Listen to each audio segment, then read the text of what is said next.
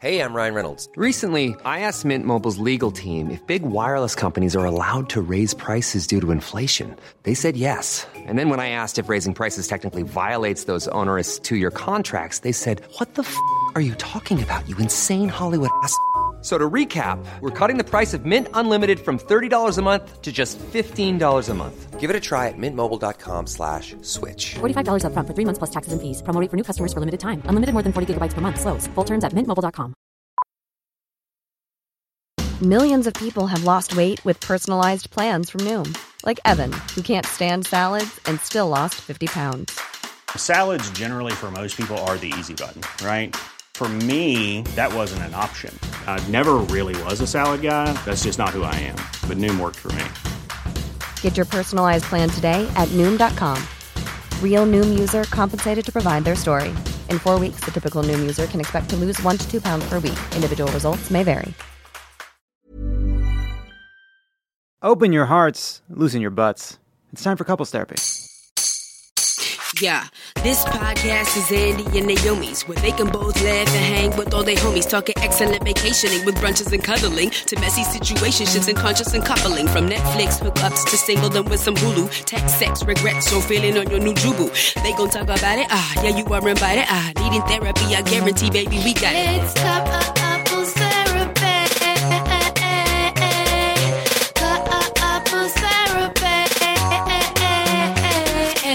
Hello, everyone, and welcome to Couples Therapy. My name is Naomi. My name is Andy. And we're a real-life couple. Real-life couple of comedians. And on Couples Therapy, we answer a couple of different questions from a couple of different listeners. Andy, can I just tell you, I'm still watching the Cat Williams sections. I was going to say, do you want to address the allegations? Do you want to address the allegations? Now, if you haven't listened to it, it was a wide-ranging 3-hour interview. Yeah. He did claim you personally. It was not John Hinckley Jr. who shot Ronald Reagan. It was you who shot Ronald Reagan. And I want to know if I'm going to give you a chance to clap back, as they say. You know what? Ice Cube has already, addressed some allegations. Addressing allegations. Kevin Hart, this is your chance. Did you or did you not shoot Ronald Reagan, as Cat Williams claimed? You know what? I did not. But I was so honored that he said my last name right. And I said, you know what? Say I did it. Say I did it. Y'all obviously were joking. The man does not know I exist. But yes, he was talking about everybody. And I just find it so delicious. What I love is when someone gives no fucks. So I think what's very fun is this person where he's like, I got my money. I have my career. I can say whatever I want. And it's just so fun to watch. It's so funny. And then the interviewer, Shannon Sharp, cracks me up because he literally just got to a point where he goes, Kat, you adopted 7 kids. Why? And that's how he asks a question. He just says something he's looked up or heard or, the gossip in the grapevine. He goes, yes or no, right or wrong. Why? That's a little Marin-y. And I think it's so funny. Sometimes Marin will go so you were in Flowers of the, what is it? Killers of the Flower Moon. Flowers of the Killer Moon. You were in Killers of the Flower Moon. Why is that? It's really sweet, but I don't think we can compare Shannon Sharp and Mark Maron. Okay, we can't. We'll not connect those two people. Let's get those two guys in a room together. It was just you adopted 7 kids. Why? I just thought that was the funniest thing I'd ever heard. Who are your guys? Why? Andy, you said we had a comment. Don't let me keep waxing about Cat. Sure. I wanted to read this. Now, we got this comment. I just found this sitting in my inbox unread because I've been waiting 5 months. This came to us right after the live show. And I'm like, I'll read this in the intro. Oh my God. And then forgot about it. Sure. And then in my between Christmas and New Year's, you know what? I'm going to clean out my inbox. Kind of panic. Kind of panic. Absolutely. There's way too many unread emails sitting here. I mean, Gmail's constantly telling me I need to manage my storage. And I said, I don't even do anything. I was like, oh, right. I meant to read this in the intro to the live show episode, but I want to read it now. So, okay, this is entitled Live Show Corrections. Ooh. Okay. Dear Naomi and Andy, just got home after tonight's live show, and first of all, you're both so wonderful, and it was such a treat to attend, and I love the panel, and only wish we'd heard more from you two. Yeah, I think so. I share that. I share that sentiment. I share that sentiment. You're so salty. Okay. But I'm writing now to attempt to head off at the pass a blip of misinformation that might end up on the episode tonight show. It did. Well. So if you remember, we were talking about EMDR, and Shantira, I think, was going through EMDR, and I have done EMDR in the past. And I think Paul was like, isn't that a Scientology thing? No, it's not. Our listener writes, ahem. EMDR has zero connections or similarity to Scientology. Absolutely or any not. similarity to Right, Scientology. Right. Had we been able to interject, we might have been able to course correct. Because I was like, this is not right, but it don't seem to be a time for me to get in here, and we on a clock. So let it play out. Okay, so it was created in 1987 by the late great psychologist / PhD / APA honoree / breast cancer survivor / non-cult member Francine Shapiro. That's a lot of slashes. That's a lot of slashes for one person. Yeah, what is this? Friday the 13th? Go ahead. The technique has been studied extensively. Its legitimacy and efficacy have been documented for decades in big schmancy science journals. Sorry, that's the first time I've seen schmancy written without fancy before it. So that's that's why I was thrown a little bit. Although I do like the idea of just saying schmancy now. Big schmancy science journals. It's a vital option for veterans, survivors of abuse, people with severe phobias, OCD, and all forms of PTSD, most notably CPTSD, which is famously difficult to treat.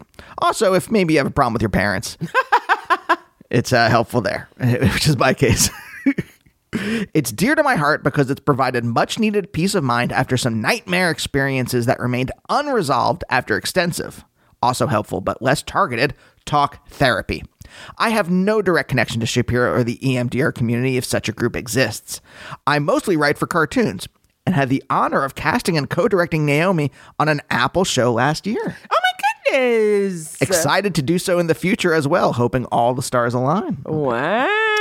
In any case, I rushed to write this because I'd hate for anyone who might benefit from this type of therapy to understandably recoil at Paul's open-ended, but also understandable, correlation to a creepy-ass soul-crushing cult.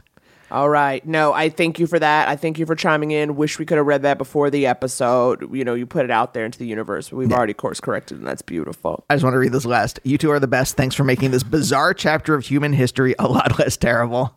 Shelley is totes dead. And I don't know if they want they signed their name, but I don't know if they want it on there. So I'll just say And by Shelley, anonymous. they do mean Shelley Miscavige. This is just to clarify for everybody. If you don't know who Shelley is, Google it. But that's so funny. I also love how you always make sure you're like, you've got to read the comments, the compliment out loud. Like, even when someone's like written a question, you're always like, say the compliment first. Like, you'll make, whereas like I would cut out the compliment because the compliment is just like personal to me and I've taken it in and appreciate it. And you were like, no, I think everybody should hear the compliment. I just thought I would have finished with this. Compliment. I just thought it was well written. No, it was gorgeous. It was gorgeous. And thank you for setting the record straight and reminding us to set the record straight, you know. By the way, late than never. By the way, folks, it does not look good for the butt plugs. I put up a poll. You can vote. Anyone can vote. I put up a poll on the Patreon. It's open to anyone. But I appreciate this. I'm glad we put up the poll. 'Cause to me, I don't mind someone not. It doesn't matter if people don't want the butt plug. It's only a problem if I've made 100 of them. You know what I'm saying? Because then you're like, God damn it, I got to move this product. Y'all was acting like you were into it. And this is why, this is something about the internet and as we communicate with each other, you cannot mistake a few vocal people for a large group. And this is what we're doing all the time. You know, people are constantly interpreting information as like, wow, so many people want this thing. It's like, people like it.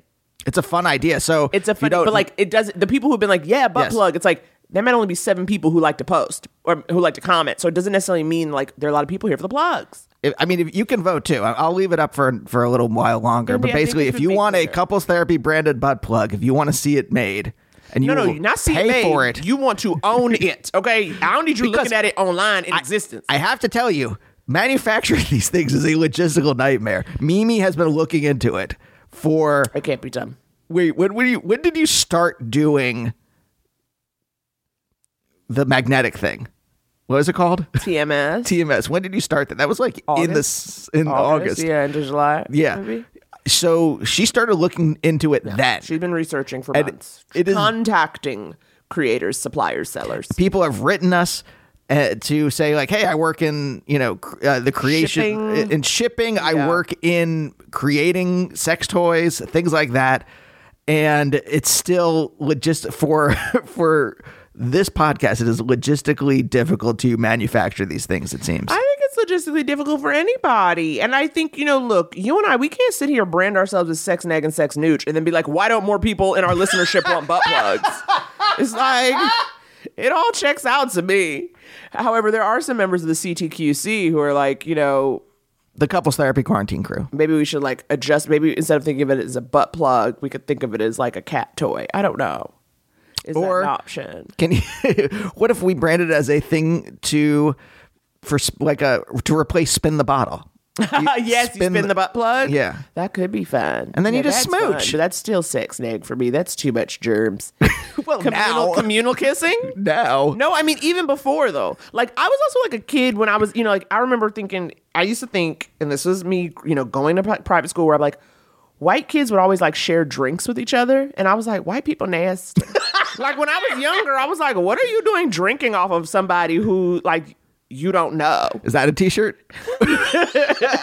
Couples therapy. White people nasty. But that's like what I thought growing up. And then of course you would see people as they get older, oh, you could try this or whatever. It's like, but I still like kind of am not as into it. I'm not like a sharer like that well before, a pandemic started. So it's just funny. So I don't even know what I'm saying. It's a you would not. How did this start? So you've never done spin the bottle. So you've never done spin the bottle. You know what? Don't even edit out the fact that I lost my train of thought. Let it stay in because it's like gotta be real. It's gotta be real. It's like about. So the whole left side of my body be hurting y'all. So I've taken to sleeping on the other side. But now a few nights of doing that, and now my right side hurting. So the whole body is just a little confused. And so that means, sometimes I'll be talking and then I just lose a train of thought. And I'll tell you this, I don't want to catch that train. I lose it, I don't want to catch it. I don't want to catch it. I said, forget it. I don't know if we've talked about this on the main show, but hey, here's the thing. I'll set it up and then I'll tell you, I thought we was bringing it to the Patreon for this. Well, this is what I'm saying. I can't remember if we've talked about this on the Patreon or this, but basically our bed broke. We have an IKEA bed. We've had it for like 7-8 years. Yeah, since we moved here. The bed we got when we moved here. And earlier this year, it just like started to fall. It was last year. Last year, you like had to fix it the first time. Yeah, last year we were just sleeping on it at like 3 a.m. It just collapsed. Yeah, it just was like, and then it was like we were like half up, half down, and like me, y'all. I was like, all right, I just sleep like this tonight. No, and Andy was like, get up, we gotta fix this. We fixed it, and then earlier this year again, another part of it fell apart. Yeah. And to the point where I've been sleeping on the couch because it cannot support both we are of our. Concerned it cannot hold the weight of two people. It can't. We're concerned. It absolutely can't. I was just leaning on it to pet Squee the other day, and the part of the front started falling apart. Yeah. I told you. I go, Andy, you can't lean on the bed. He'll come say goodnight to me, and I go, don't lean. It's it's like casual and cool and good here. But here's the thing. So we've been like really delaying, like trying to we've been researching beds and then being like, do we really want to go into a store to look at beds? We finally did, and we finally bought a new bed. We have a bed frame arriving next week, you guys. This is huge. I don't want to say life-changing, but whether the bed is perfect or not, it is a step in the right direction that we said, you know what?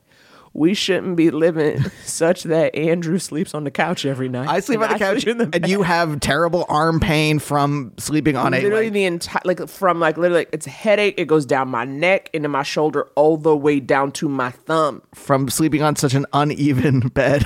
It is bad. And then I realized, too, my little hips and booty be hurting, side booty, because I sleep on my side, and I can't sleep on my side anymore, but that's the only way I know how to fall asleep. We all know this, right? People where it's like, you got to sleep on your back. And I'm like, sure. We're doing it. 2024. Get it done before end time. That's my plan. Is that a t-shirt? No. You can get t-shirts, by the way. A lot easier to get a t-shirt than a butt plug. Yeah. And we have 2 new shirts, honey. Upgraded cotton, very soft, 2 new lovely colors. The Couples Therapy logo, of course. They look great. One of our listeners sent in a picture. We put it up on the Instagram. It looks amazing. And the Gotta Miss a Bitch classic, but we've given it a lighter color. So these are two beautiful teas you can get, Henny, just in time for Valentine's Day. Yeah. You know, I'm trying to, there's some holiday to get something for. Tu B'Shvat's coming up soon. Tu B'Shvat. Why not, huh? I don't know. Pick any holiday. Pick a Arbor Day. President's Day. MLK. Give somebody a shirt and say, got him as a bitch, and say, in loving memory of Dr. Martin Luther King Jr. Yes. Because we miss him.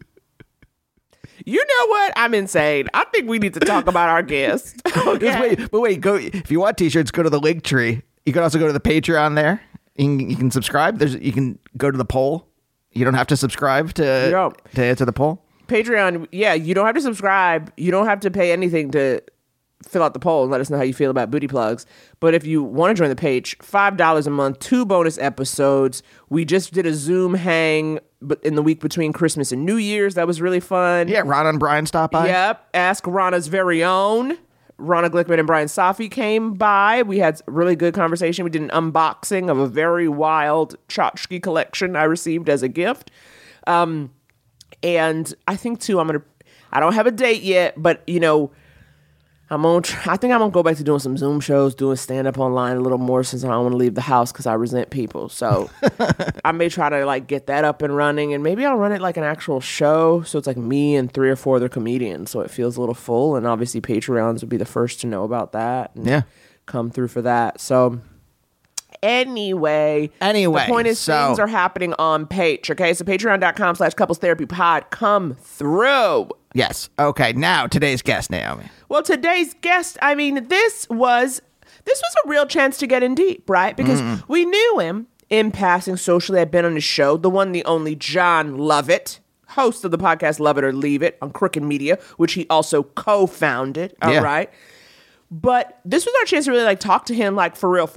I've been on his shows, like I knew him, but it was like, tell us about you. Yeah. You know what I mean? We didn't like really, get into it. You know, we basically how we book the show is if we see someone at a party and we're chatting with them and we're like, oh, that person was fun. Yeah. We invite them on. Yeah. Which is what happened with John. We recorded this. This is one of the last ones we recorded last year. Yeah. I think like sometime in October. Yeah, we recorded this back in October. So it's a real time machine moment. So you won't hear us talk about the Cat Williams interview. Right.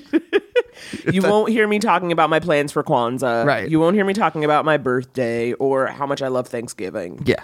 So, because you know why, guys? It's October. I think that's our point.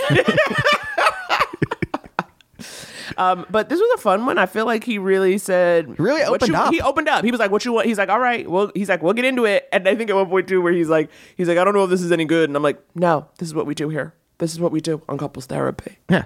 Open heart. Loose butt. Roll it.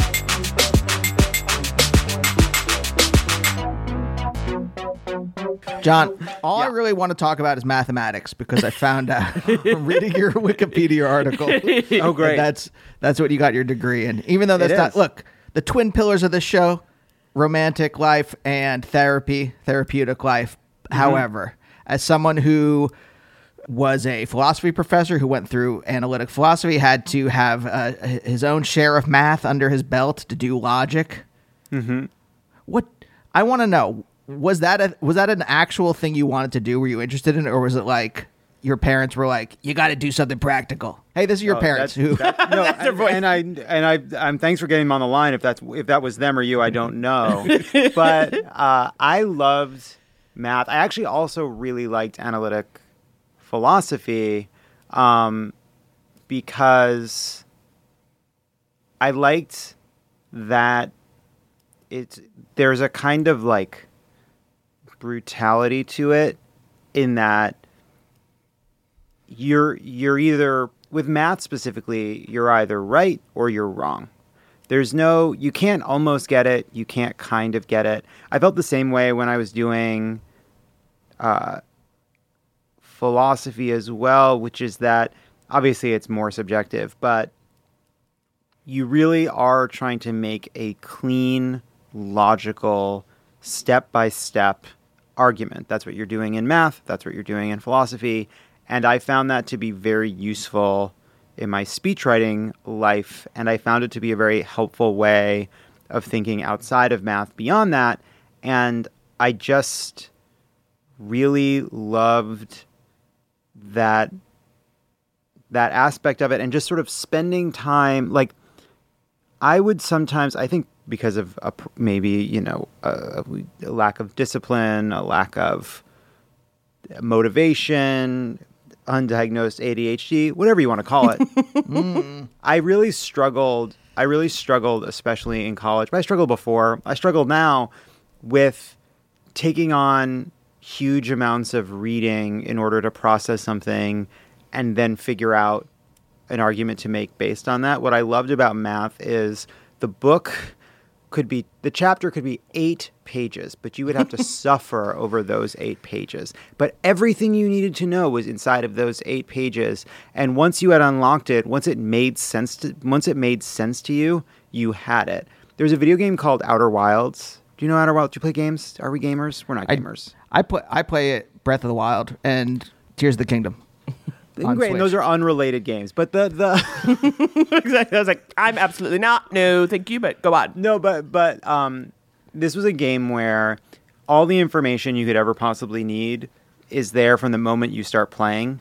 And the way you win the game is by learning more about the world. And math felt like that. It was like everything you could possibly need, you could see in 7 pages or 8 pages. But you're gonna have to spend like a week slowly, methodically unpacking it. That's why I liked math. Well, okay, what's your follow-up? What's your follow-up? Because I said that says to me, I resonate with that. It vibrates on my frequency because I do not do well in gray areas. I mean, look, now through therapy, I thrive in gray areas. I don't, but I did better. Okay, but what that really says to me is that there was something that settled you emotionally or intellectually or spiritually about having a definitive answer that maybe you weren't getting in the other parts of your life. But that's just a conjecture.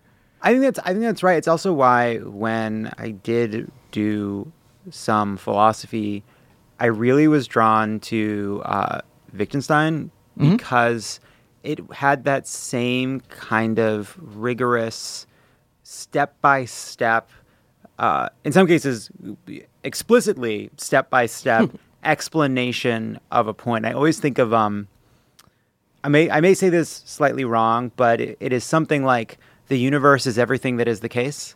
And I don't know what it was about that sentence that really resonated with me, but it was this idea of what is the universe? Well, it's just the set of things that exist or that are true or that are the case. And I like that, for whatever reason, that sort of excited me or like sparked something in me that made me want to learn more. Well, okay. So then my question on the other side of that is sort of like, okay, to me, whereas what you get is a methodology, an approach. These are the facts. We're all living with these facts and we're all coming from the place of those facts. And like, that was the way you were like, do you find intense emotion in yourself or others to be unseemly? I actually, no. Okay. I don't. And I do think that there's nothing more dangerous in this world than specifically a man who believes they are logical, but is actually driven by emotion. And I am such a man. Oh, no, wait. What? No, but I do. I say all that, and I think that there was some appeal to it. But like, I also am a very maybe that's part of what appealed to me about it. But I am a emotional, at times manic person. I am not. Yeah, that like.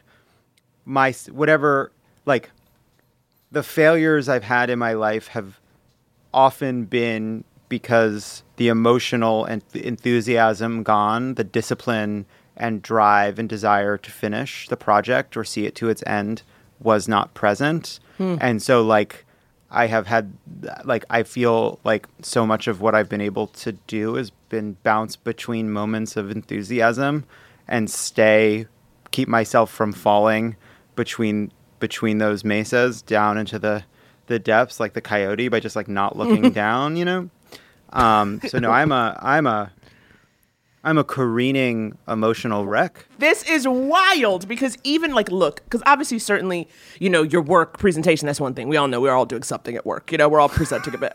But like, also, I think of you like even when you're on stage, when you are doing the comedy side of things and talking, there is a cool calmness. You don't, to me, convey someone who's like, what's the word? Desperate for the audience, right? Where you're like, I'm going to say these things. You're not Sam Kinison. Or like or doesn't have that like kind of just the times I've seen you, I'm like, oh, he's chilling, like he's like, you know what I mean, in a good way, not in a bad way. We primarily draw guests from have we had a fun conversation with someone at a party? We should talk with them on this. And that's what happened here. And so we've met several times though over the years, so I guess I hadn't really crossed the threshold until our most recent bumping. But so I think that like to like, I feel like there's I don't know. Here's what I feel. Here's what I feel.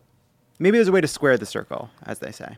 Here's where I feel like I'm doing my best work, like as a person who synthesizes news and politics, tries to be funny. Like, when am I doing the thing that I feel like I am at my absolute best? And for me, it is when I am like using the logical part of my brain to carefully, precisely articulate a feeling that I feel because I think other people probably feel it too. And I always feel like I'm doing my best when I am doing that. And then I feel like I get a response from listeners that say, oh, I was really appreciated the way you said that. I hadn't articulated that feeling before. I mean, that's the feeling you have, I think, like when you read, when you're in the middle of a contentious, dark period of news, as we currently are, you'll have this swirl of feelings that you're not even articulating, you're not even putting words to. And part of the reason you're not putting words to those feelings is you actually don't exactly have them yet. And then you'll stumble across an op-ed or a tweet or a post or a book or whatever. And then you'll read something where someone had spent the time to think through what they were feeling and precisely and logically lay it out. And it's such a relief to see that written down because it is lending, it's reversing the direction because, look, I think we all walk around pretending like our sophisticated little arguments dictate how we feel about things. Of course, it's the other way around. We have an emotional response, we have a feeling, and then like we put this like frilly beautiful bit of fabric around the beast that is our primitive brain and like and then send it out into the world as our opinion. And I think sometimes it's such a relief to see somebody logically explain something that captures how you feel. Yeah. But where's this manic? Are you just like pushing the emotions down? Like, what do you, to give this logical person, or are the emotions like broiling always underneath and you are always this measured person? How are we managing it? How are you managing it? And I say this, and I ask this question too. This is a question I ask a lot of people who, for me, are cool customers. I think of you as a cool customer. People who do, to me, give off a controlled, confident energy. And I am a kind of whirling dervish of a human who needs to be, I need active, constant, positive reinforcement to know we're okay.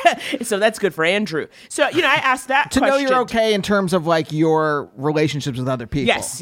And also, like, am I being an okay human? If you're nice to me, that probably means I am.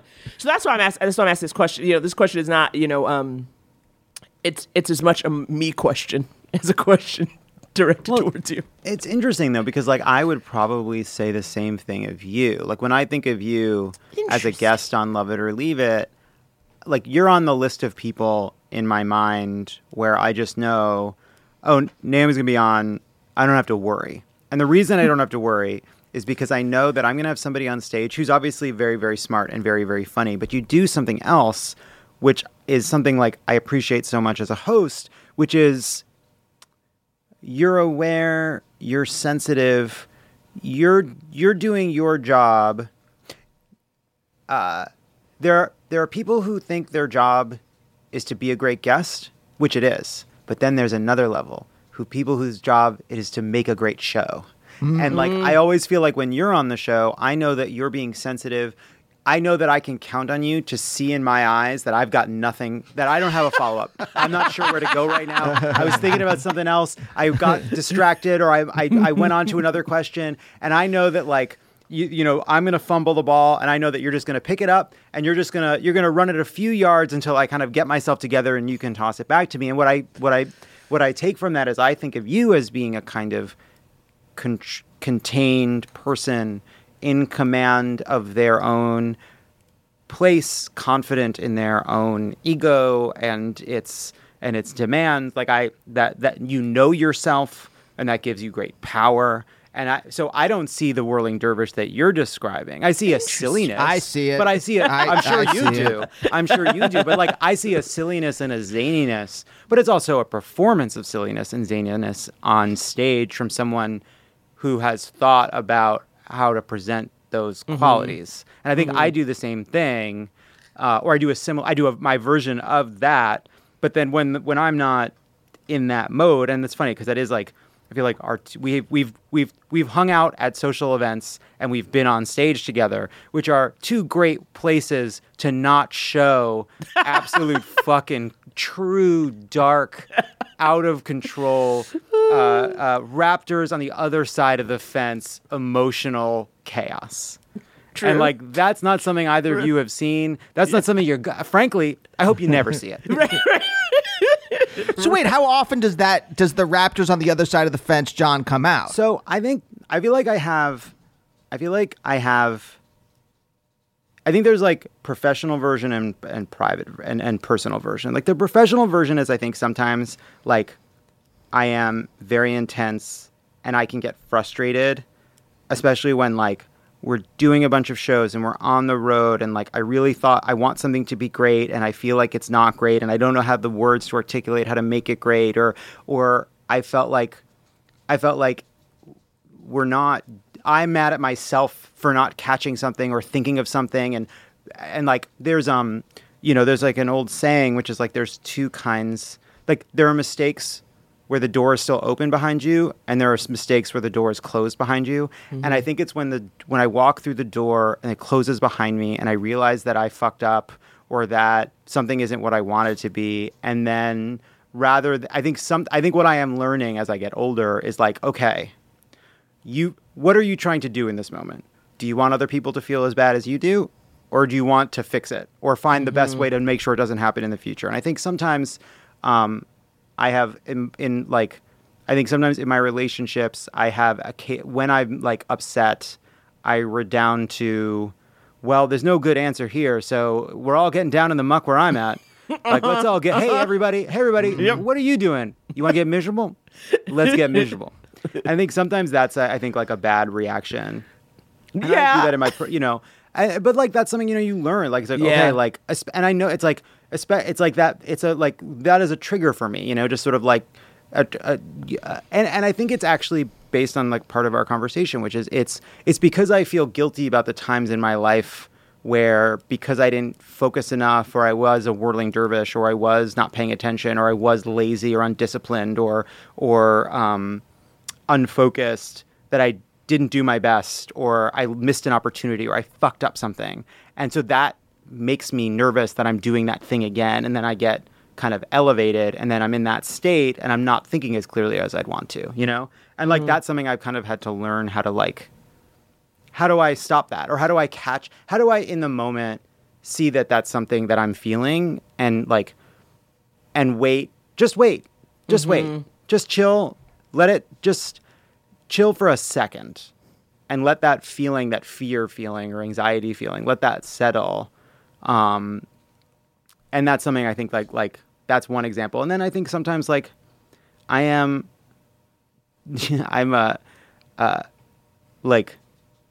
I think that like, interacting with people who have, secure attachment feels like interacting with, I don't know, an alien, like a space creature. Absolutely. Like, what do you mean we're not going to play games? Right. What are we here to do? Are we going on you're just going to respond immediately? Right. You had a great time? You'd like to do it again? Yep. Okay. If you guys could see Lovett's expression right now, it is a mood and accurate. Yeah. What would you describe? Let's go around the horn. John, how would you describe your own? Because your head is in your hand, almost impishly, but It's Impish but weary, but weary. and that's the weary and imp. that's the brand. And that's a the weary brand. imp. Yeah. Yeah. Wait. Okay. So, are you a therapy person? Have you been in therapy? Are you in therapy? Oh, Is yes. that okay? Okay. I'm a For therapy how long? boy. When did that I'm a start therapist. for you? I've dipped in and out. I went very briefly in college. Didn't take. I wasn't ready.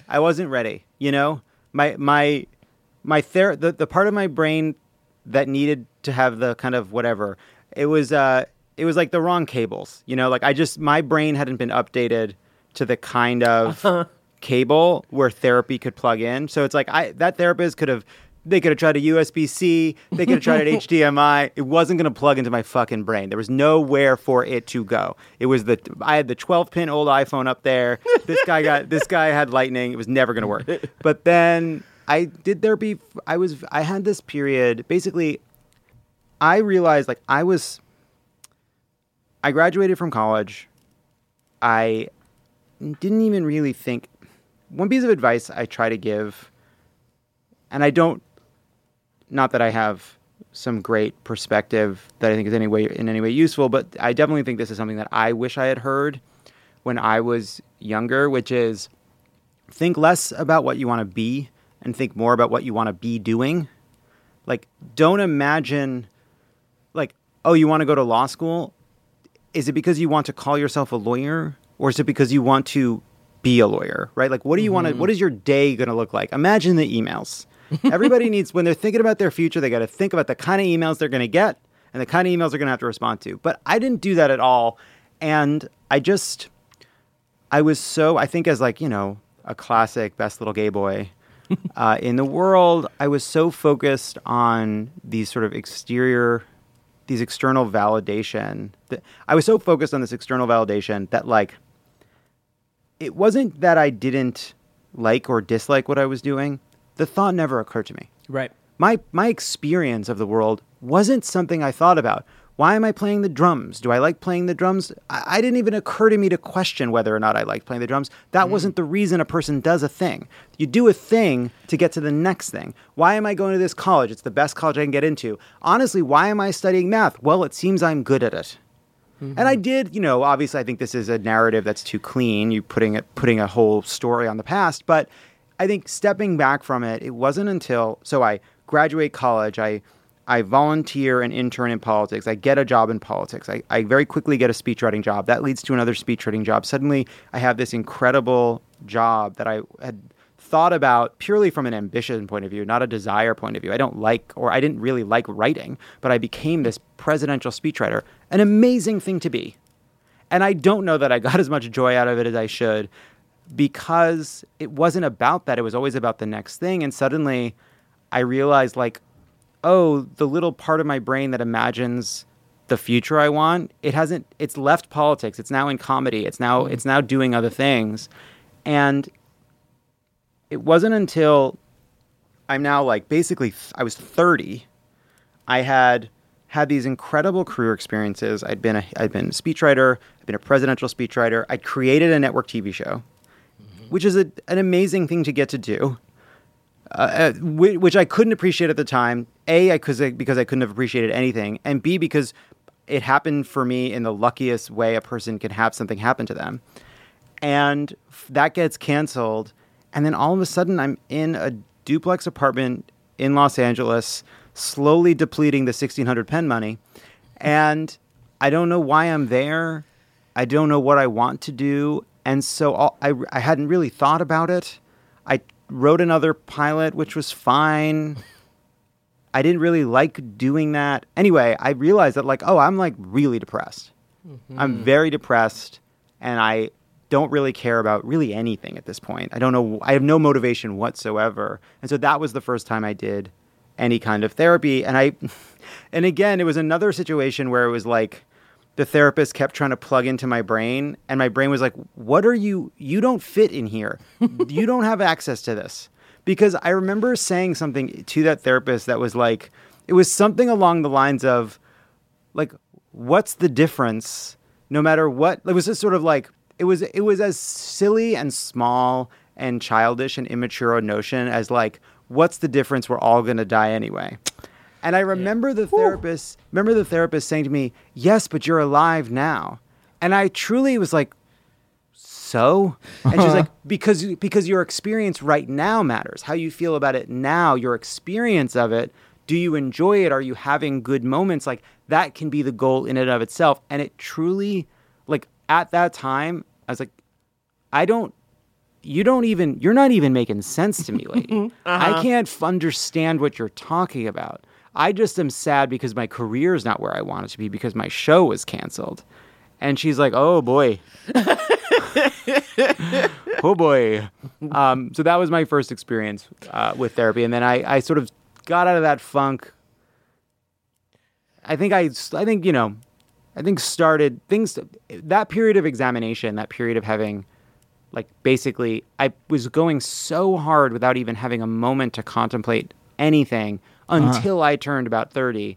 And that period of time where things quieted down, I think that was a big moment of like maturation for me. So how long did you end up sticking with that therapist? Because also too, like, when you say that too, it's, that also sounds to me like the depression talking, right? When you go, well, what's the point? We're all going to die. Yes. Wait, is it is it a situational depression, like an existential crisis type thing, or was it also like intersecting with like a biological kind of like chemical thing too?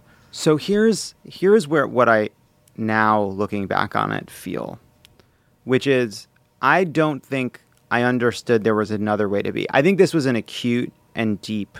I had an acute and deep kind of depression that got to the point where I needed to address it. There's an analogy. There's a name for this. There's a name for this phenomenon, which is, so if you live a mile from your office, you walk. Takes 20 minutes. If you live 2 miles from your office, you bike. Takes 10 minutes. Moving further away, turns out, leads to a better outcome. And so I think there are moments where, and the people use that as an analogy for, say, if your job is just okay, you might not quit. But if your job got much worse, you might quit and find an even better one.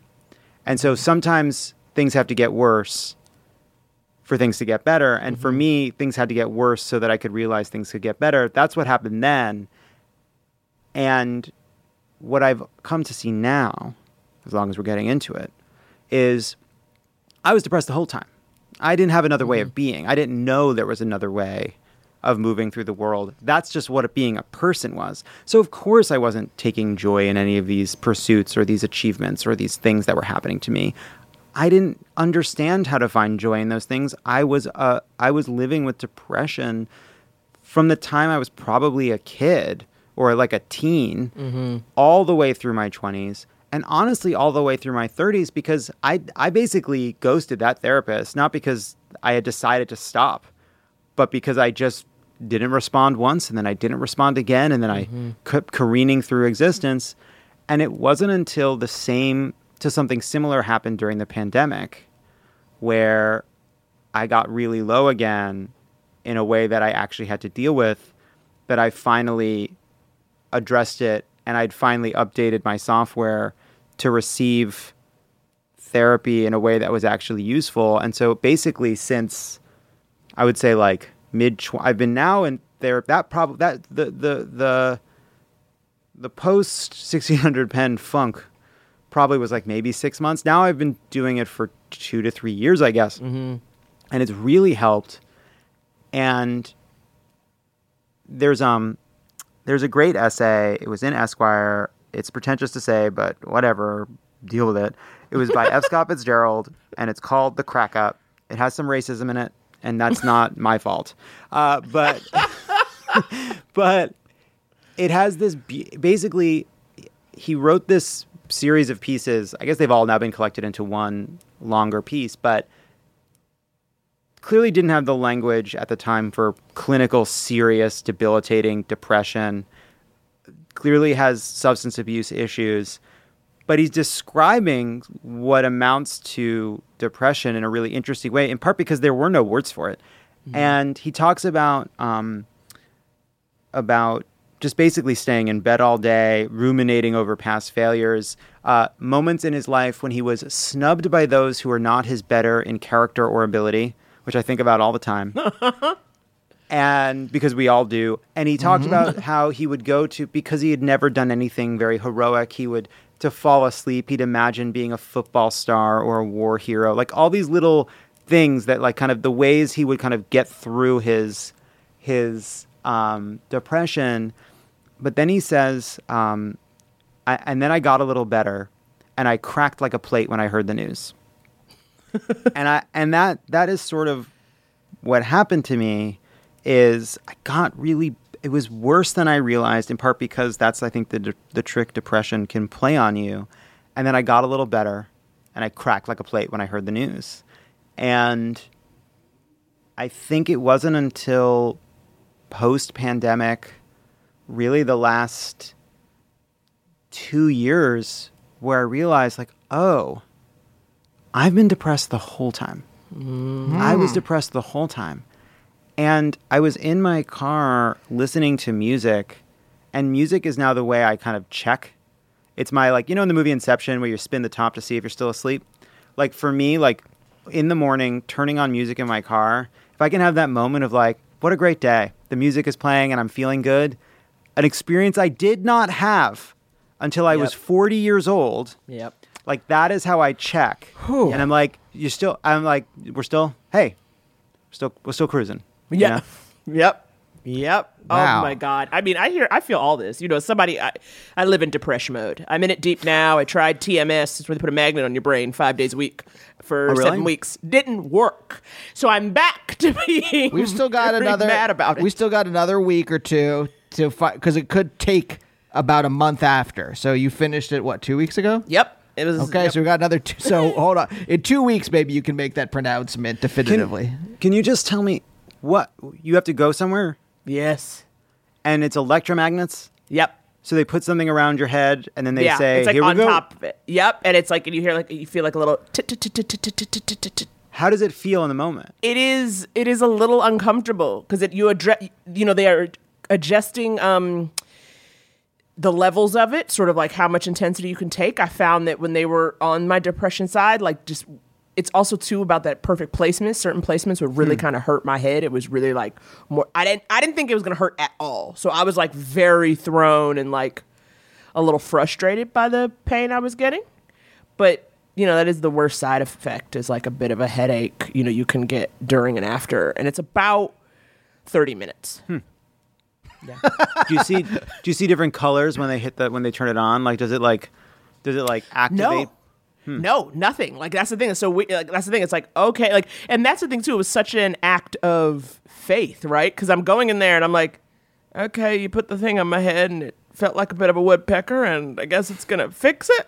Like, you know, you'll just kind of trust, and they're like, yep. And it's like, and you're not gonna know till it's over. They said a lot of times people will start to see improvement in week 4. But that wasn't the case for me. But they're like, okay, well, we go to the end. And it was like... And by the end, they're just sweating. They're like, maybe a month afterwards. Yeah. But everything you're describing, I very much relate to that feeling and what it is to just be going when you're like, oh, I was never enjoying it. But then also for a while didn't know. Because I think another thing for me too, I'm like, well, what does good look like? Right? The whole time I'm doing this, I'm like, what is the change? What am I looking for? Because I actually don't quite know, especially because in some ways, you know, me yelling and being angry all the time makes people laugh. So it's like kind of not bad, you know, sometimes-ish, where I go, is this just the way I look at things? But sometimes I go, is this just the way I look at things? But see, I don't know. But, well, that's a different matter. Like, it's such a funny, because it just like, it sounds like depression brain, even the logic of what you just said, because it's like, you're like, well, and I do the same thing, because it's like, well, hold on a second. You feel depressed. You wonder what it would be like to not be depressed, but you also worry that not being depressed might make it so that you don't have some of these parts of yourself that you like. But you wouldn't be depressed which would mean it would be worth the trade-off because you wouldn't be depressed, which presumably would be a better way to live than being depressed while having these qualities that are in some way beneficial, but you can't appreciate what it would be like to be without those qualities because you're depressed. You know what I mean? Well, okay, Dr. Lovett. Okay, you'll get your copay I'm just at the thinking end of this about it. I'm episode. just thinking, well, I do the same exact thing. I mean, like I think there are those studies that show like some huge percentage of people believe that they're above average drivers, and which obviously can't be true. Especially not in Los Angeles. And but like there are also those studies that look at self-evaluation, and it is unfortunate but also true that depressed people have a more accurate understanding of their own abilities. And you can see how, look, in a group of people, some of them throw out everything that comes through their front door. Some of them are hoarders. Some people are, there's different levels of sexuality. There's different levels of different ways of expressing gender. There would surely be different, there's some of course there's people that come at the world in a more pessimistic way and some people who naturally come at the world in a more optimistic way. And there's clearly value in both of those ways of seeing the world. Yeah. Yeah. Okay. So, but now that you're doing therapy, like, has this changed dramatically, or is it just that you have a better understanding of where you were, that you're like, oh, I've been depressed the entire time? So I think, I think that a few things, I think was a little bit overdetermined. So I don't know which variable deserves the credit. I think therapy is a big part of it. Also, I think I was relying on edibles like just too much. Mm-hmm. And especially during the pandemic, it got to the point where I would basically like have one before dinner and then have one after dinner so that I was stoned when I was asleep, which meant basically I was stoned a little bit in the morning and basically every night and every weekend. And I think it was a way for me to mitigate the depression I was clearly in and also just avoid facing certain feelings that I didn't want to face on a bunch of different levels. And so I really, at this point, I have no idea. It was a virtuous circle. So the pandemic started unclenching and we started being able to like go to restaurants and go out a bit more and go to just see the world a bit more. There were those months between the vaccine and the realization that there were breakthroughs where we were all kind of like, yep, it was that was a fun summer. That was a fun summer. Yeah. Our last fun summer. Yeah. And I think that really helped. I think I started feeling better, maybe just because of circumstance, which led me to start cutting back on how many edibles I was taking, which I think helped improve my mood. I started talking to this therapist. I started, I think, being less stoned, which I find for me, I think one of the ways in which, like, alcohol is obviously a more dangerous drug than marijuana, but marijuana in its own way can be very dangerous, not in the sense, not in the ways it causes these sort of like, in a more subtle way. And in one way, for me, I think what marijuana does is it makes you and your life separate. That you're inside of your life and you're worried about it and you're anxious about it. But if you take an edible, all of a sudden you're over here and your life is over here. And you can look at it and go like, boy, there's some problems you're going to have to deal with tomorrow. But thank God that's not us right now. We're over here. Your life's over there. And if you do that, and so there's an email you need to respond to. There's a problem in your relationship. There's an anxiety or jealousy or fear that you have not been dealing with. All of it, you can just kick it to tomorrow. But if you take edibles every single day, you kick it every single day to the next day, and they just pile up and you never address them. And so I think I started realizing that there were all these aspects of my life that I was not happy in and I needed to address, and I started addressing them. And so I think therapy helped me do that, cutting the edibles, the kind of the slow reopening of this, all of life, like all of that kind of started feeding each other, and led to this moment where all of a sudden I felt different than I had felt maybe ever. And that gave me a confidence that allowed me to be open to other changes that needed to happen. Right. Okay, Andy, I think we done got the backstory, sis. We done got the backstory. We have borne witness. We have heard of a transformation now. Yeah. John, are you ready to answer some people's questions? Because people come to us now, and they need. And, this is why we ask you these questions. It's in parts like people need to know where you're at, right? When you come in, giving them the what for. Yeah. Is this okay? Is this a good episode? I think so. Yeah. What, are you worried? I know, because I said, I hope he don't backpedal and get worried. Because I said, this is what the people, especially our listeners, they appreciate. Again, we say open heart, loose butt. You know what I mean? And that's the assignment. Hey, and listen, I came here to open hearts and loosen butts, and I'm all out of butts. Or something. There it is. All right. We'll be right back after this.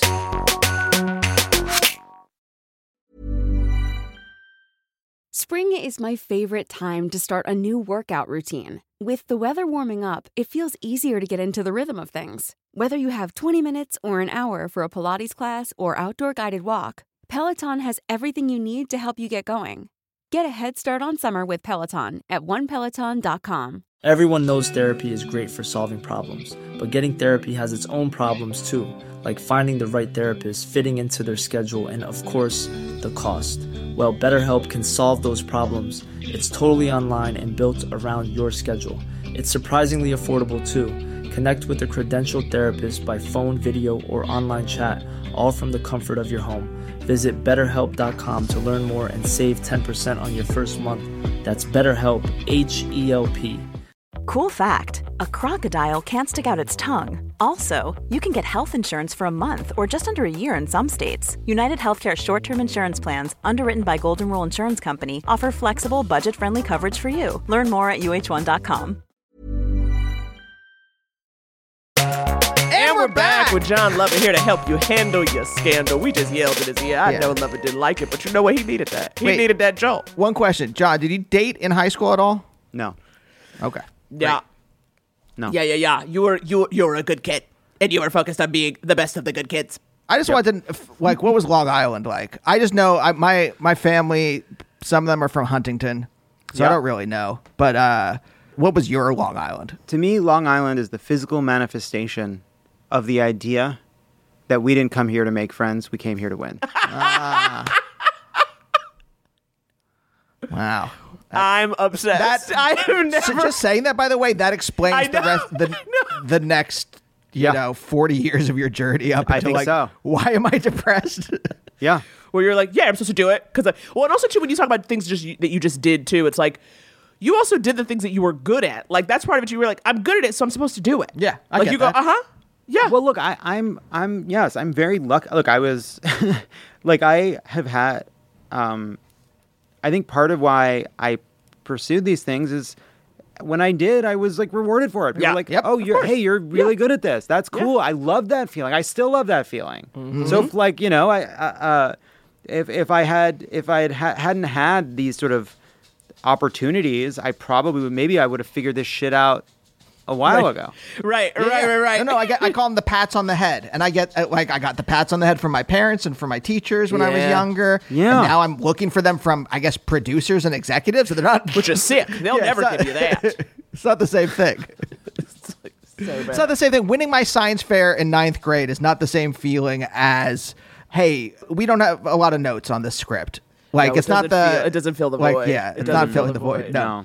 We get questions from all over. We get them from Instagram, from Twitter, from Gmail. Voicemail is, of course, our favorite. Naomi, what is that number? 323-524-7839. Come on through. I like to hear where you're at emotionally. It clarifies things when you leave a voicemail. Well, John, I'm going to give you a choice. We can either start with something easy or we can start with something a little more difficult. What's your choice? How many are we going to do? Well, it depends on how much time you have. We like to do at least two. But it's your call. If you got a hard feeling. I want to end easy but I'm happy to start easy.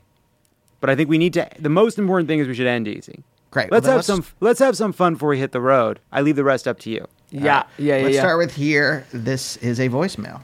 Hi, Naomi and Andy.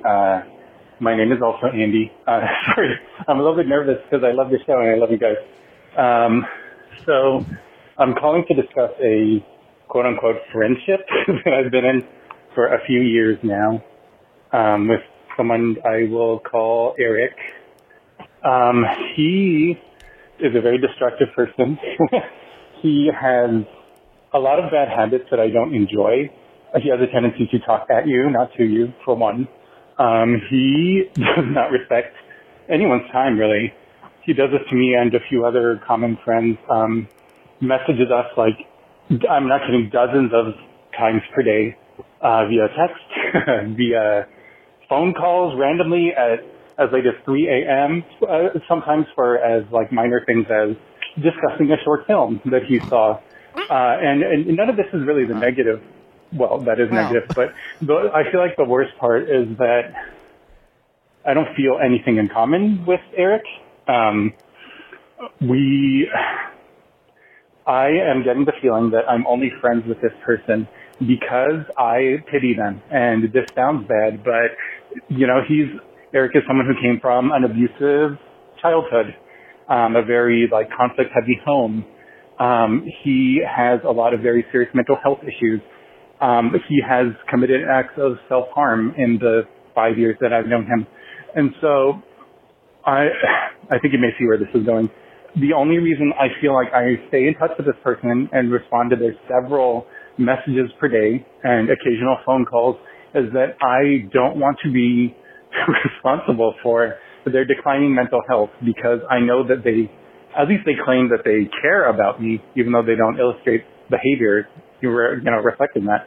But I'm just sort of nervous about how this could possibly go. What do I do in an instance like this? You know, I don't feel like Eric actually really even knows me that well, because we only talk about him and his mental health and his needs. And while he is really unaware of mine and considerate of mine, I don't enjoy this person. What do I do? How do I proceed? And should I feel guilty? You know, it's sort of a hashtag, am I the asshole? Should I feel guilty about ending this friendship? Anyway, would love to hear your thoughts, and I love the show. Bye. Oh, and bye to a speedy death. That's all right. Thorny moral situation, I suppose, right? Well, I'm not sure. Lovett, first thoughts. I think Dear Caller gives away the game a little bit by saying at the end, do I need to feel guilty? Which is a silly question to ask, because A, you recorded the message in such a way that leaves us to want to say, of course you need to set a boundary. Of course it is not your job to be this person's everything or available in these ways. Like, of course, and you know that. You know that in how you left the message.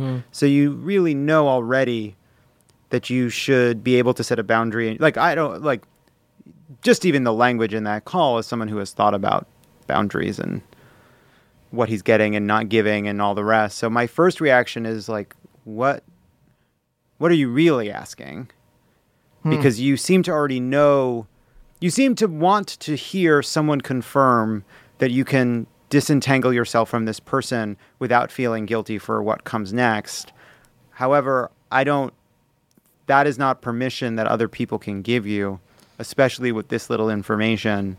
And so what I am left wondering is less, what does this person do now, though that's obviously important, and more, how did it get to the point where this relationship with someone you claim doesn't even know you has so few boundaries with you? Okay, wow. Okay, that's... It is interesting. Former guest Emily V. Gordon, former therapist, now Hollywood writer and producer, and she said that sometimes when she was a therapist, people would come to her for absolution. That's what they wanted. They wanted just permission to do this thing. Right. And that it was okay. And that seems like, because I didn't catch that, but you saying that, like, they asked, should I feel guilty? Not I do feel guilty, but should I feel guilty over this? That to me is like, hey, just tell me that it's okay for me to like drop this bum. Yeah. And not have to deal with the repercussions in some way. But at the same time, when we say deal with repercussions, I think this is the guilt over what if this person, what if something happens to this person and now I'm going to feel guilty because you're going to feel it, but it's not going to be your fault. True. But that doesn't matter. Okay. That doesn't matter to me. Like here's what I think when I hear that, which is like, okay, clearly you are worried that this person is in some kind of bad shape.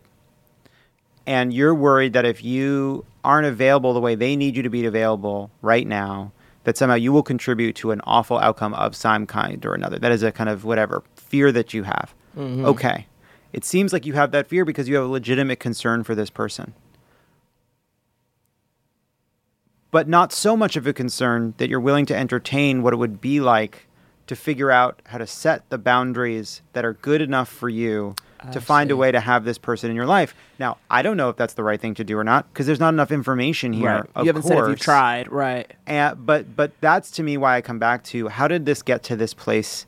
Because from this other person, Eric's point of view, Eric seems to have these kind of, I believe Andy mentioned having other friends with whom this person does the same kind of thing. So this person, there are people that for reasons that are sad, maybe didn't learn exactly the right level for how to engage with friends in a way that is not burning too hot and quick, Yeah. And so, like, what do we owe someone who's not respecting a boundary that hasn't been set? I think you owe a little something. Now, maybe it's not worth it, and maybe there's other details that we don't have, but it doesn't sound like Eric has had any kind of Andy has had any kind of conversation with this person, Eric, about the ways in which this kind of friendship is not working for them. Right. So I don't know. No, That's I my agree reaction. with that. I think I agree. I understand what you're saying because I think, my impulse was definitely like, you've got to say, hey, like, I mean, I don't even know, it's like where it's like,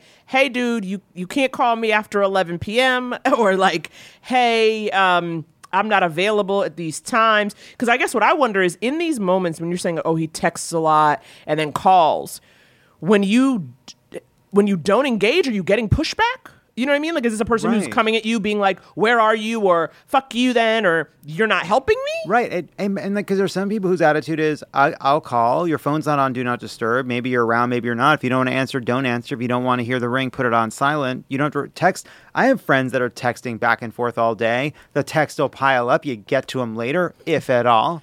That's called love. That's called love in this modern era. That's very true. Andy's definitely like a few day Andy Beckerman host, not Andy. This yes, caller. I will. Yeah, he will not. I'll save up all my texts, and then one morning, I'll sit there and I'll answer all of them. I'll answer all of my DMs on Instagram, and then I'm like, okay, good.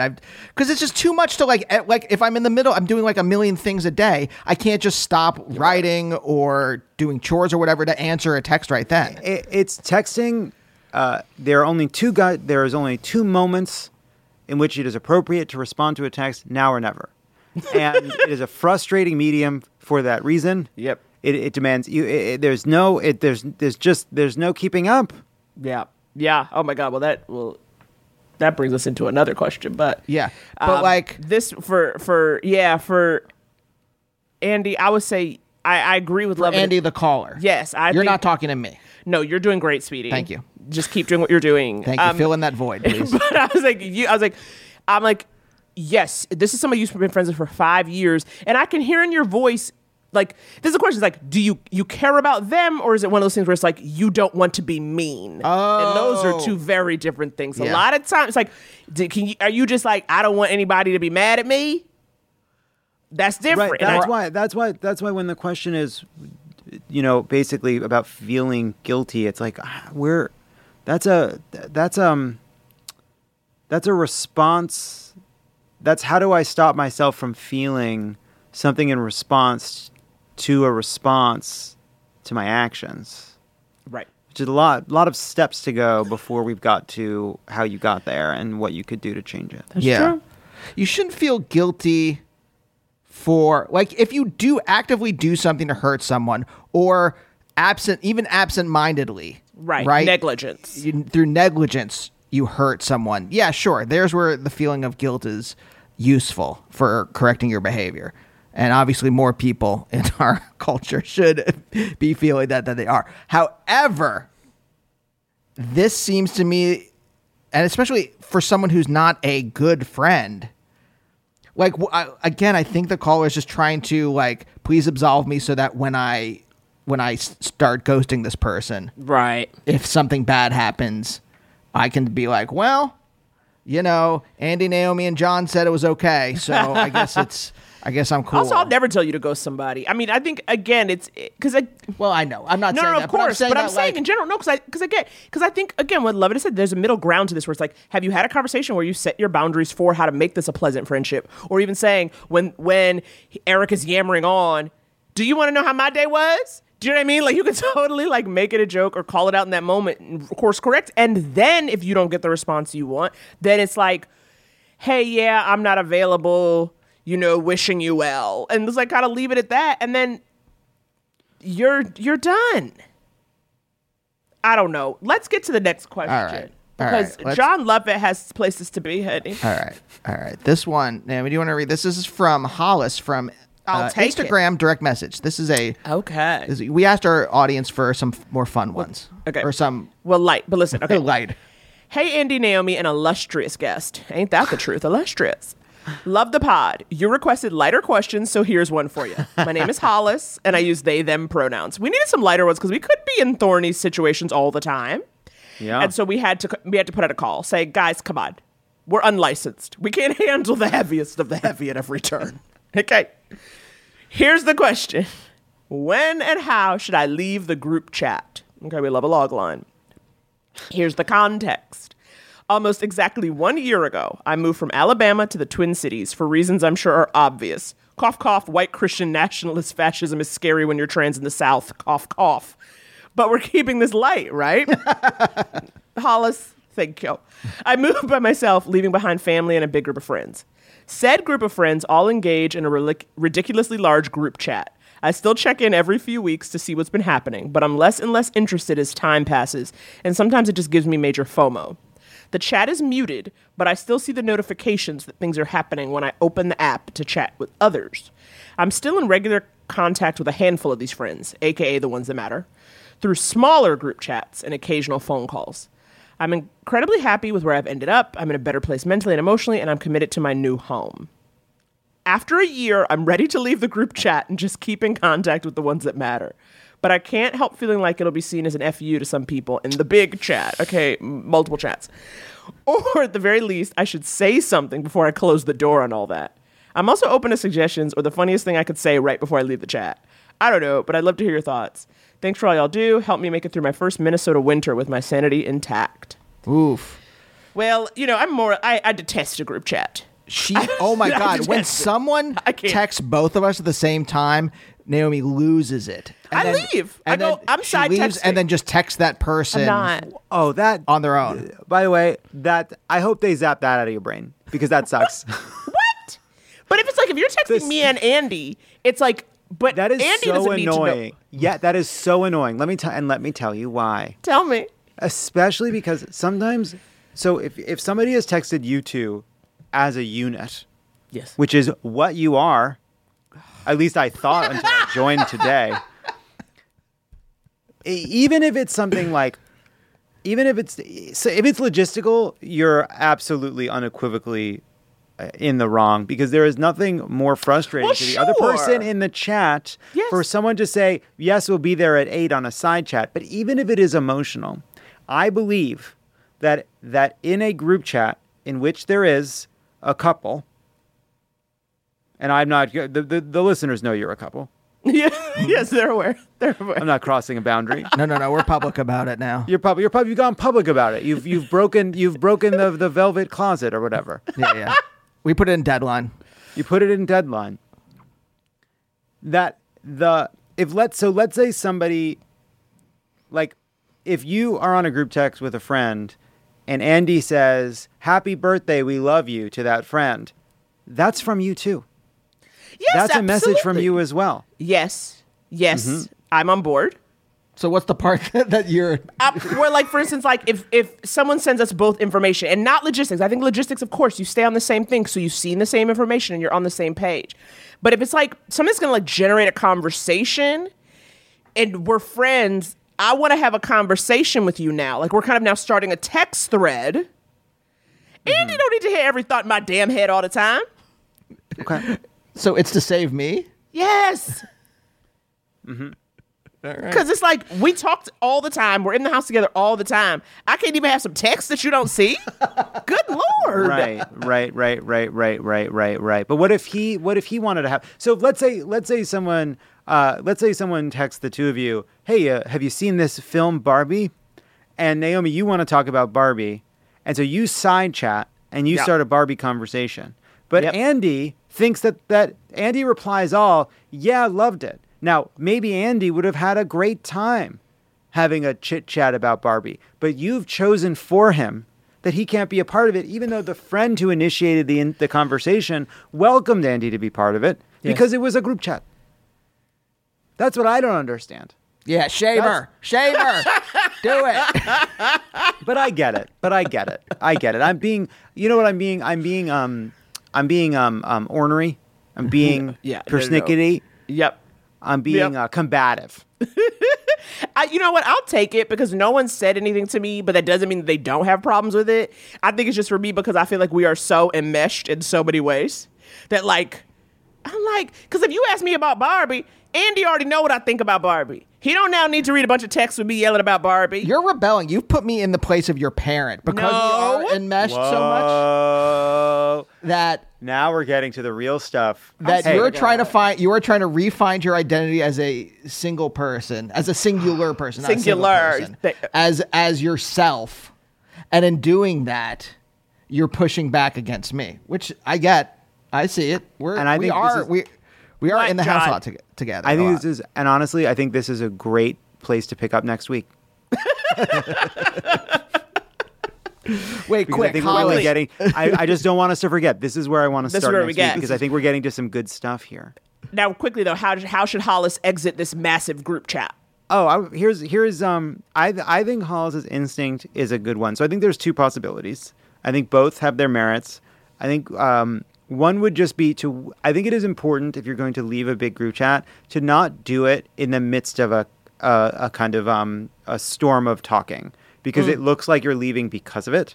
I think like it's always nice to wait for a lull of a few days even, as if the chat has run its course and then French exit, as it were. Oh, okay. But that is one option. But what I actually appreciate Hollis's concern that they are going to send a message they don't want to send. And I actually think it is very sweet that the reason is FOMO. And so I think it would be a totally fine thing to say to that group chat, hey, everybody, Hollis here. Love you all. I so enjoy keeping up with everybody, but this group chat gives me too much FOMO. So I'm gonna step out of it, but you will always, but it's only because I miss you too much. Tell people my story. Tell people I love to laugh. Get out. Okay, Wow. speechwriter. Wow. Lovett said, let me write the speech. Lovett said, I can't stop. No matter what. Hollis, you got lucky we had Lovett for this question because I would have said, get out immediately during a storm. I would have been like, tell them you're done with this. This was offensive. I'm gone. Exactly. No, like, you know what chats? To me, some of the chats that have been in my life been the hardest to extricate from have been ad hoc groups that have formed around like bachelor parties or bachelorette weekends or wedding groups or like you're with, it's like two groups that haven't traveled together or traveling together. A group chat starts, a private joke, an inside joke develops, and then someone on the chat calls it back months later and everyone's laughing about that old joke about the can of soup because they saw the same can of soup. And I just like, get me the fuck out of this. Yes. I am out. I say no thank you to this. Absolutely. I didn't laugh the first time. Well, we had like a family. There was like a family group chat that sort of I got into around our wedding, like my extended family, and it was around me and Andy's wedding. Obviously, as people were talking about traveling, and then but then my mom was like, "You don't want to be in the chat, do you?" I go, "No," because I keep seeing stuff, and then I'm not involved. I don't know what that conversation is. But then also, the little kids are in the chat. There's like an 11-year-old. An 11-year-old in the family chat. I said, I'm not talking to an 11-year-old. And when Naomi texts, she says the filthiest shit in the world. Yeah, no, it's horrible. It's just awful. It's just as vulgar as you could imagine. What's that Ed Meese thing? He's like, I know pornography when I see it. Well, this counts. The way she texts. Just like sometimes it's a lot, but no, I think you're right. I think you're right, Lovett, especially to use that FOMO. Like, you guys, I'm missing y'all in a Minnesota winter. I can't hear all the Alabama fun. I'll just see y'all next Christmas or whatever it is, or just like I'm gonna have to get the chat, keep me updated, whatever it is. You wrote it best. Play it back, Hollis. Rewind, play it back, type it up. Okay. Yeah. Or you can just say, I'm done with Alabama and everything in that state. See ya. Yeah, adios, you backwoods freaks. Yeah. If you need me, I'll be eating a cheese curd and cursing every one of your goddamn names. Enjoy not having a professional sports team. Yeah. Catch you on the flip side. Yeah. Yeah, where's your sports team, Mobile? Mobile? Wait, he didn't even know. He said mobile. He's like, okay. I did go into my head and be like, what's a city in Alabama? Yes, Mobile's a place. Mm-hmm. Mobile. With no sports team. Jon Lovett. Yeah. Jon Lovett. John. Yes. Jon Lovett. John. Mm-hmm. Thank you so much for joining us here today. Thanks for having me. How'd you feel taking the journey into your mind? This was I don't know when this comes out, and we've obviously not broached. Like, this was a week. I feel like I came to this sesh with my emotions just behind my eyes, but it did lead me to just come in and just sort of lay it all out. I think that I was I think I was at least 40% more open than I would have been if I hadn't done this on a week of a global confrontation. You know what I mean? I think that it changed my whole mindset. Let's just tell the truth. Let's just tell about how we're feeling sometimes. We have to. And I think people, again, it resonated with me like you have no idea. Yeah, for sure. So, and I think trust me, I know it can feel different than normal, but I'm telling you, sis, you have touched lives. You have changed hearts and minds. Yeah, for sure. Okay, I'm going to tell you. Hearts and minds. Well, it was great to see you both. And you know what?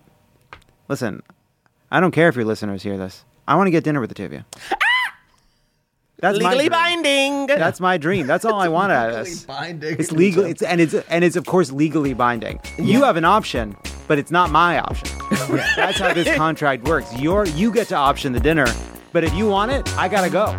Yep. I'm gonna start a group text with all of us and our lawyer to make sure that it's legally binding.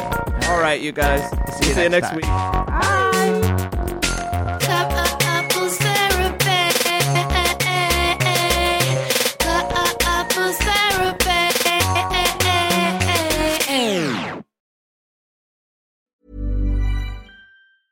Planning for your next trip?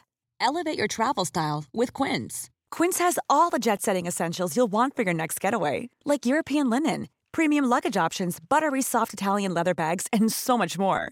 And is all priced at 50 to 80% less than similar brands. Plus, Quince only works with factories that use safe and ethical manufacturing practices.